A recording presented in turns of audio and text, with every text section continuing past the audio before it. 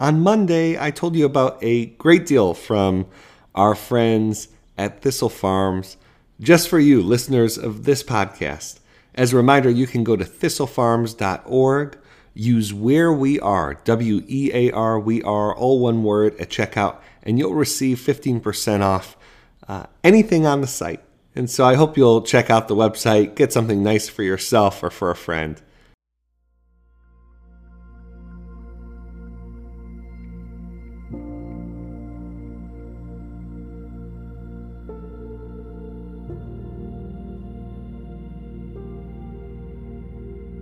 This is Michael Weir. You're listening to The Morning Five on September 28th, 2022.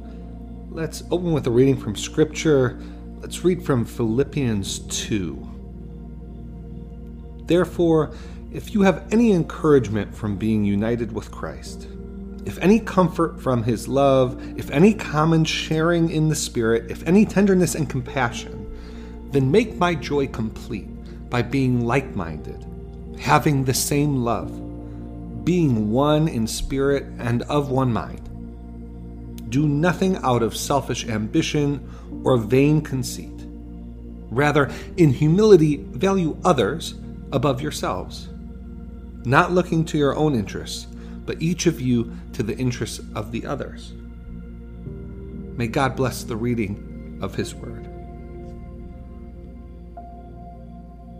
Well, you're listening to The Morning Five and have quite a bit of news to cover today, so let's get to it. First, there's been significant action in the Senate today. First, the Senate has moved forward on a spending bill which will avert a government shutdown as the new fiscal year begins in October.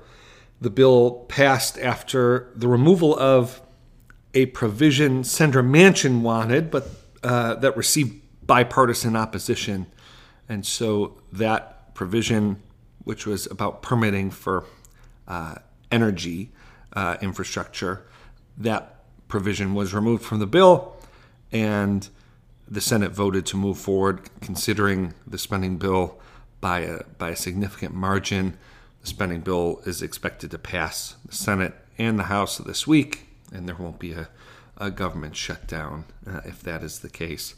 Second, legislation in the Senate to reform the Electoral Count Act received a significant boost today as the Senate Rules Committee moved forward 16-1 to advance the bill to the Senate floor. Only Senator Cruz opposed advancing the bill, and he was preempted by Senator Mitch McConnell announcing that he supported the legislation. So very significant bipartisan support for consideration of the bill. Based on the Republican senators that have already announced support for the bill, it looks like it has the support it will need to pass out of the Senate. Finally, to move from policy to electoral politics and from the Senate to the House, the Washington Post has a report about some of the electoral efforts of House Republican leader Kevin McCarthy and his allies to keep what they view as problematic Republicans from thwarting, disrupting Republicans' efforts to take back the House. Let me read to you from the article exactly what we're talking about here. Before I do, I'll just note that the Cawthorn referenced in the opening line of this excerpt refers to Madison Cawthorn, the current Republican senator from North Carolina who was defeated in his primary and won't represent North Carolina in the next session of Congress. So here's the excerpt from the Post. Targeting Cawthorn was part of a larger behind-the-scenes effort by top GOP donors and senior strategists to purge the influence of Republican factions that seek disruption and grandstanding, often at the expense of their GOP colleagues. The political machine around McCarthy has spent millions of dollars this year in a sometimes secretive effort to systematically weed out GOP candidates who could either cause McCarthy trouble if he becomes House Speaker or jeopardize GOP victories in districts where a more moderate candidate might have a better chance at winning.